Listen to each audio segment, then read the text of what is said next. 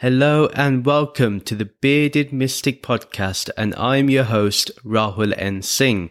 Thank you for joining today and for taking out the time to either listen or watch this podcast. Today, we're going to be talking about how to make friends with death and how we can face the fear of death. Now, it's one of my favorite topics to talk about. I genuinely think that we ought to discuss death a bit more. We ought to inquire into it a bit more, and we need to just be genuine in having a casual conversation about it. I feel that a lot of times when we view death, we view it as something really morbid, we see it as something sad and painful, and although, yes, it's sad and painful when someone close to us dies, or even the thought of our own selves dying, we know it's a fact of life. Then we ought to be casual about it. The more we discuss it, maybe we are able to transcend that fear. That's what I really want to discuss today in this podcast, is understand what the nature of death is, understand what it means, and what impact it can have on us and our loved ones. At the end of the day, it's natural for us to think that the people we are close to are one day going to leave this earth, and one day we're also going to leave this earth. So how do we embrace that? How do we cope with that? How do we allow ourselves to be detached in those moments? What does it mean to really be detached? We first need to understand what really dies. If you look at some of the scriptures, if you look at the Upanishads, there's even a conversation between Nachiketa and Yamraj, the Lord of Death. You can see there that death isn't a scary figure.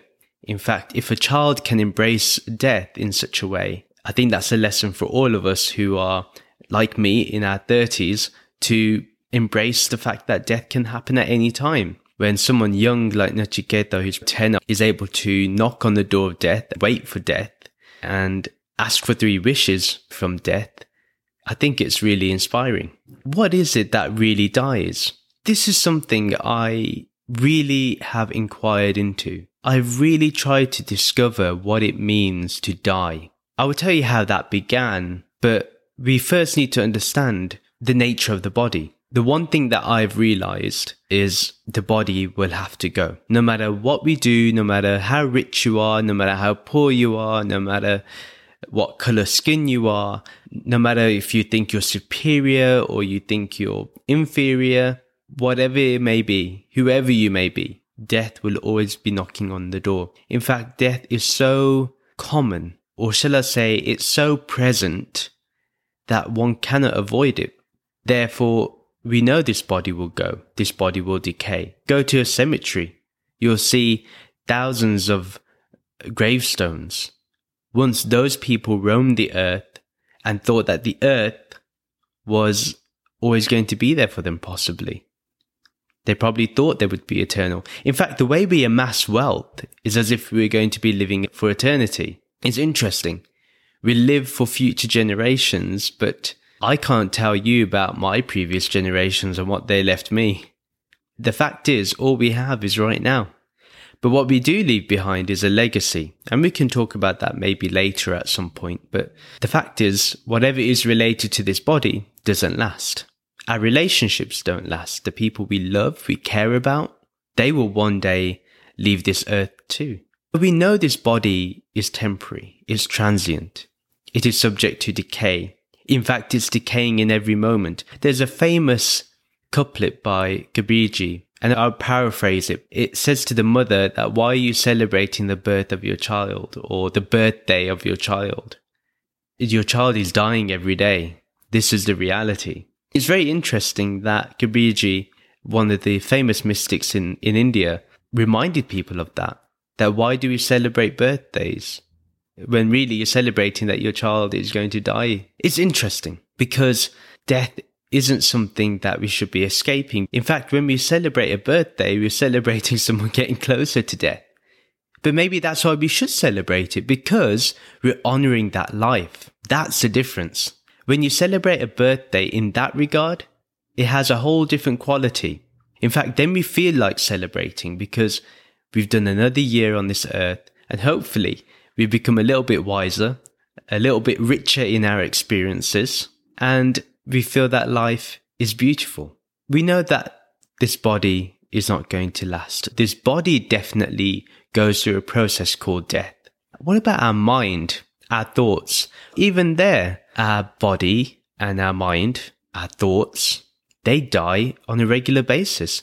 One thought arises and suddenly it disappears. One emotion arises, then it disappears. The nature of thought and emotion isn't everlasting. Even now in spirituality, a lot of people are talking about intention. When you have your intention behind your affirmation, even that is temporary. What you want to affirm to today is not what you're going to affirm to in 5 years. You may not even see 5 years. The intention doesn't last. Intent is not permanent. But if our mind and its content is not everlasting, is not permanent, then what is? This is the whole journey of spirituality.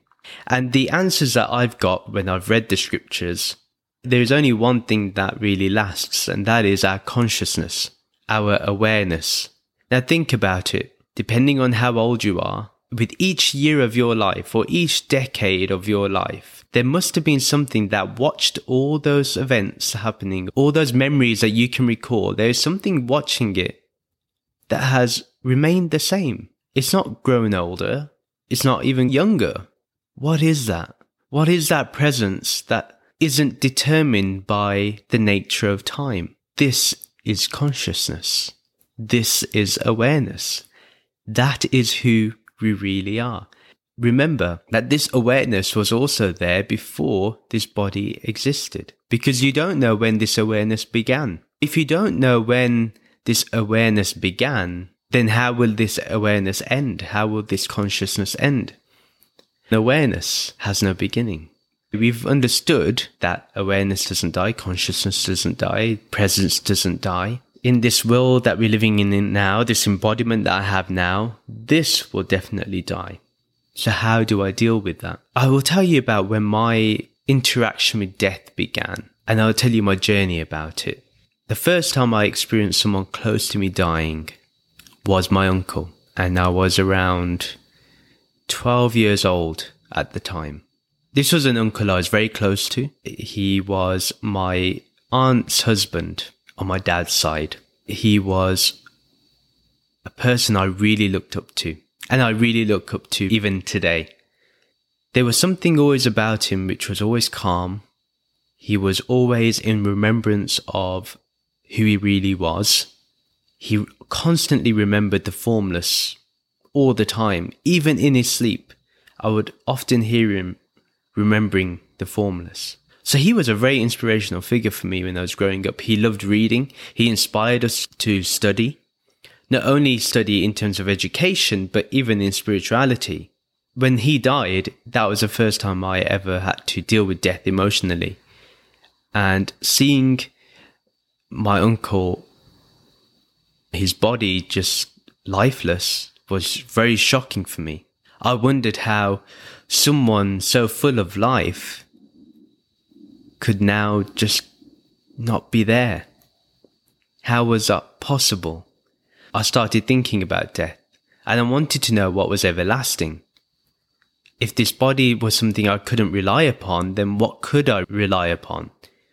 That's when I got deeper into my spirituality. You could say that was my first trigger point in my spiritual journey.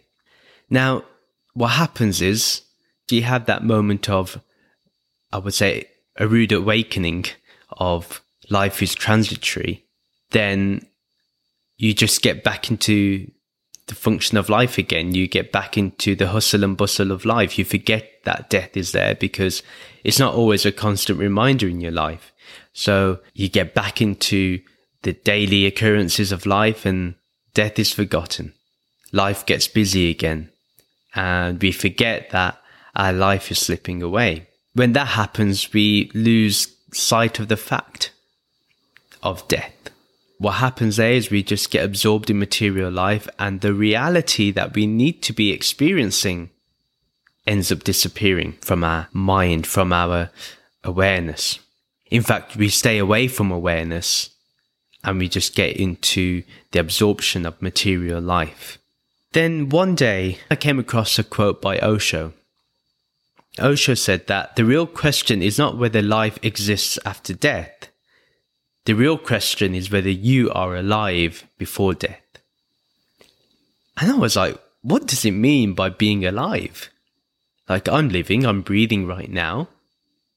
What does Osho mean by this? It got me thinking.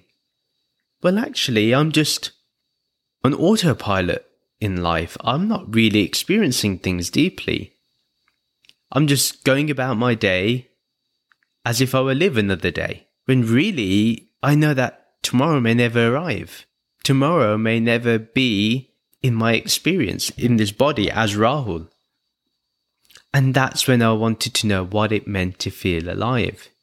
Then I started this journey of really inquiring what it meant.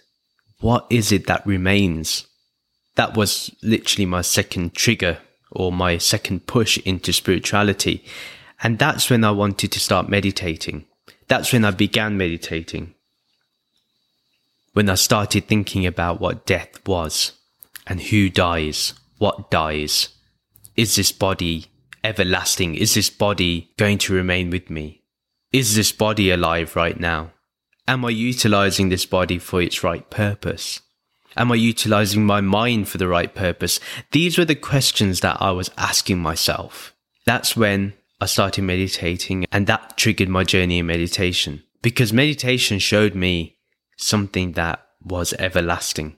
Meditation showed me something that would not die, and continues to do so. I then came across another quote by Osho, and he says something on the lines of, death is going to come sooner or later. Before death comes, learn how to die in meditation. This got me on another roller coaster. How do I die in meditation? That was another third push. Okay, what does it mean to feel alive? And now Osho is talking about death. These are two seemingly opposite things. But Osho is pointing towards something eternal. Something beyond death, something beyond aliveness. What was that? And what is that? When I say was, that means it's in the past, but it actually is present with us right now. Right now in this moment, it's here. There's another Sufi saying that for a seeker is to die before death. Again, like, what dies before death? What is it?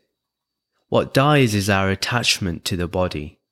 What dies is our attachment to memory. Now, accepting that for oneself may be a little easier, but what about the acceptance of others dying? Now, if we can accept our own death, then we have to also accept the death of others, because if I die, others will die. That's an inescapable law. If I'm to allow that attachment to die, there's a lot that I need to really consider. There's a lot of things that I need to embrace, and that's what my journey has been leading me to. That's why I started studying Advaita Vedanta, because this provided me with an answer that I could deal with, I could live with. Am I scared of my loved ones dying? I've had a brother of mine die. I've had now a few members of my family die. I've seen people who I went to school with die. It's something very scary and emotional to deal with.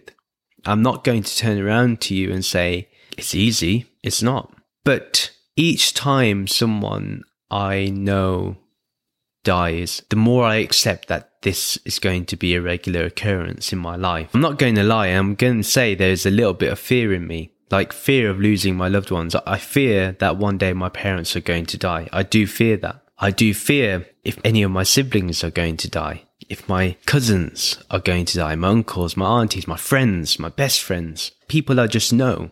The fact that one day they will not be here. One day I will not be able to pick up my phone and speak to them. I will not be able to visit them. They will not be able to visit me.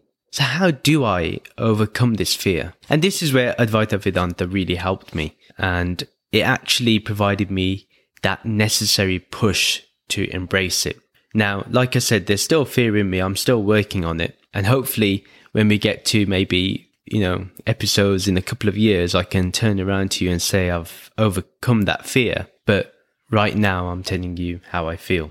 There's been times, and I've made significant improvement, I would say, in meditation. So during meditation, a couple of years ago, I would go so deep that there'd be a point where I would be faced with this dilemma that if I go any further, if I take this leap, I'm going to die.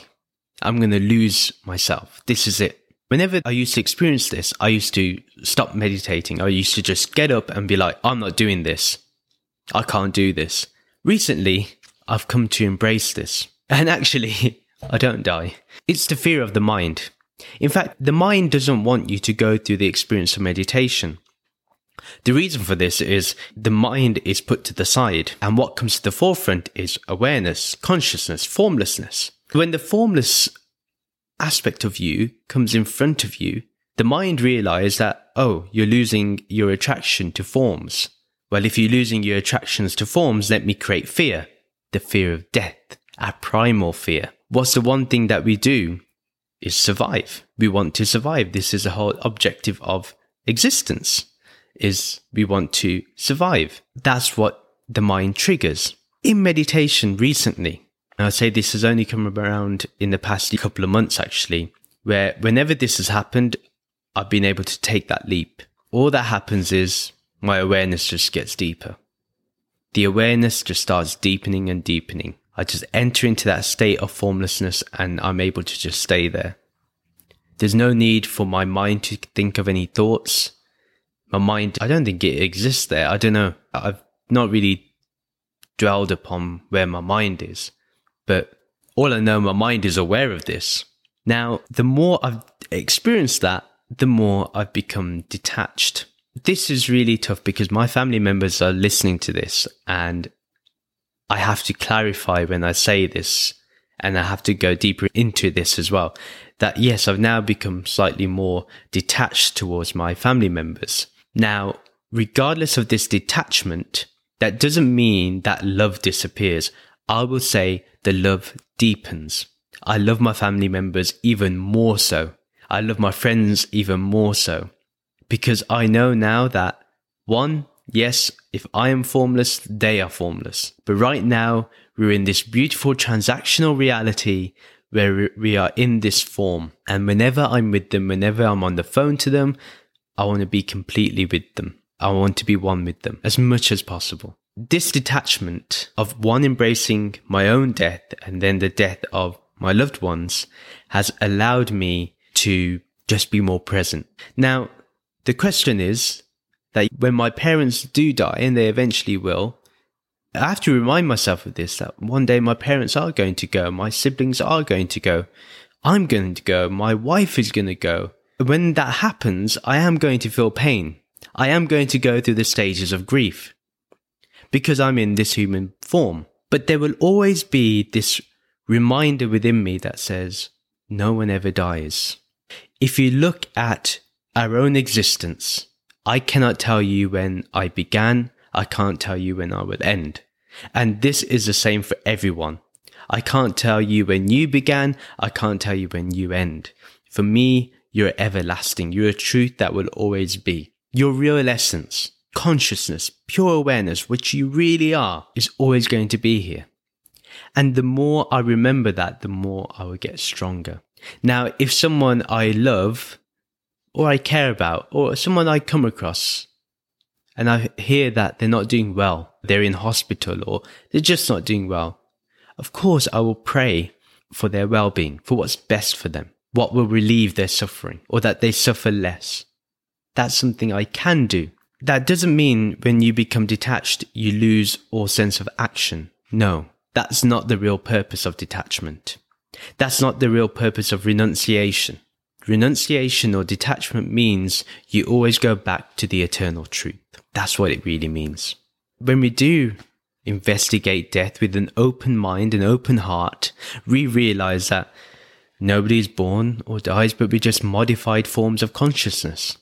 That's all. From consciousness we have come, and to consciousness we will go. That's very simple. And I will always be alive. You will always be alive. The people that have died, whether it's my brother, my master, in terms of physical form, my uncles, aunts, they're all alive right now. I can feel their aliveness because I know their essence. Their essence is Brahman, and Brahman is always here. Brahman is always alive. We have to embrace the death of others, and we know it's a fact. And we will go through pain and sadness and grief. But at the same time, we need to stabilize ourselves in the truth that we are all formless.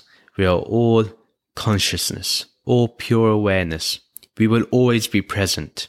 There is only now. There was no past. There is no future. There is only now. In this now, everything is alive. Everything. You could say there's no birth or death. I would say there's only aliveness. Birth and death are just in between. Birth and death just coexist with aliveness. There are events in aliveness.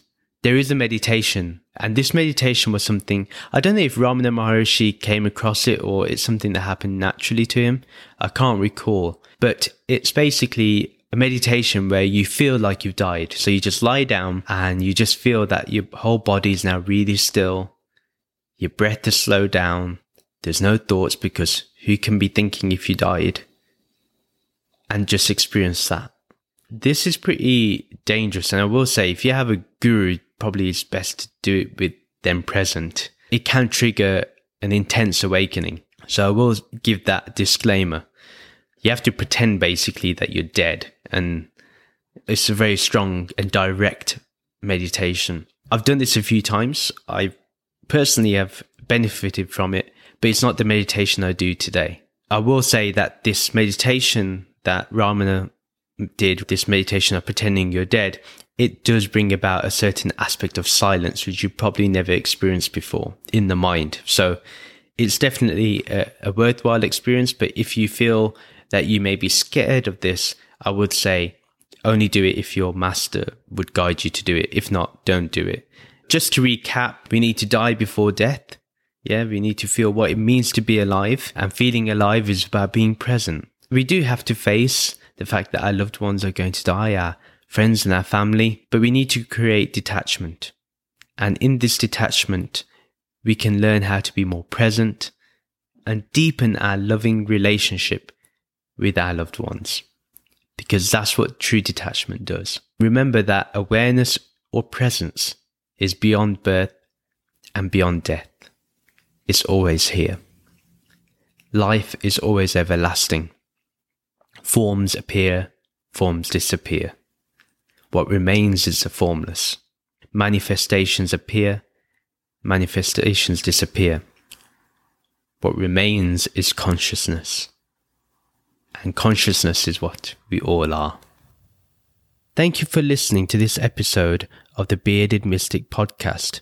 Please do remember to follow or subscribe to this channel and do leave a review for this podcast. I'd really appreciate knowing what you think. You can follow me on social media and I will leave the links below to each of those accounts.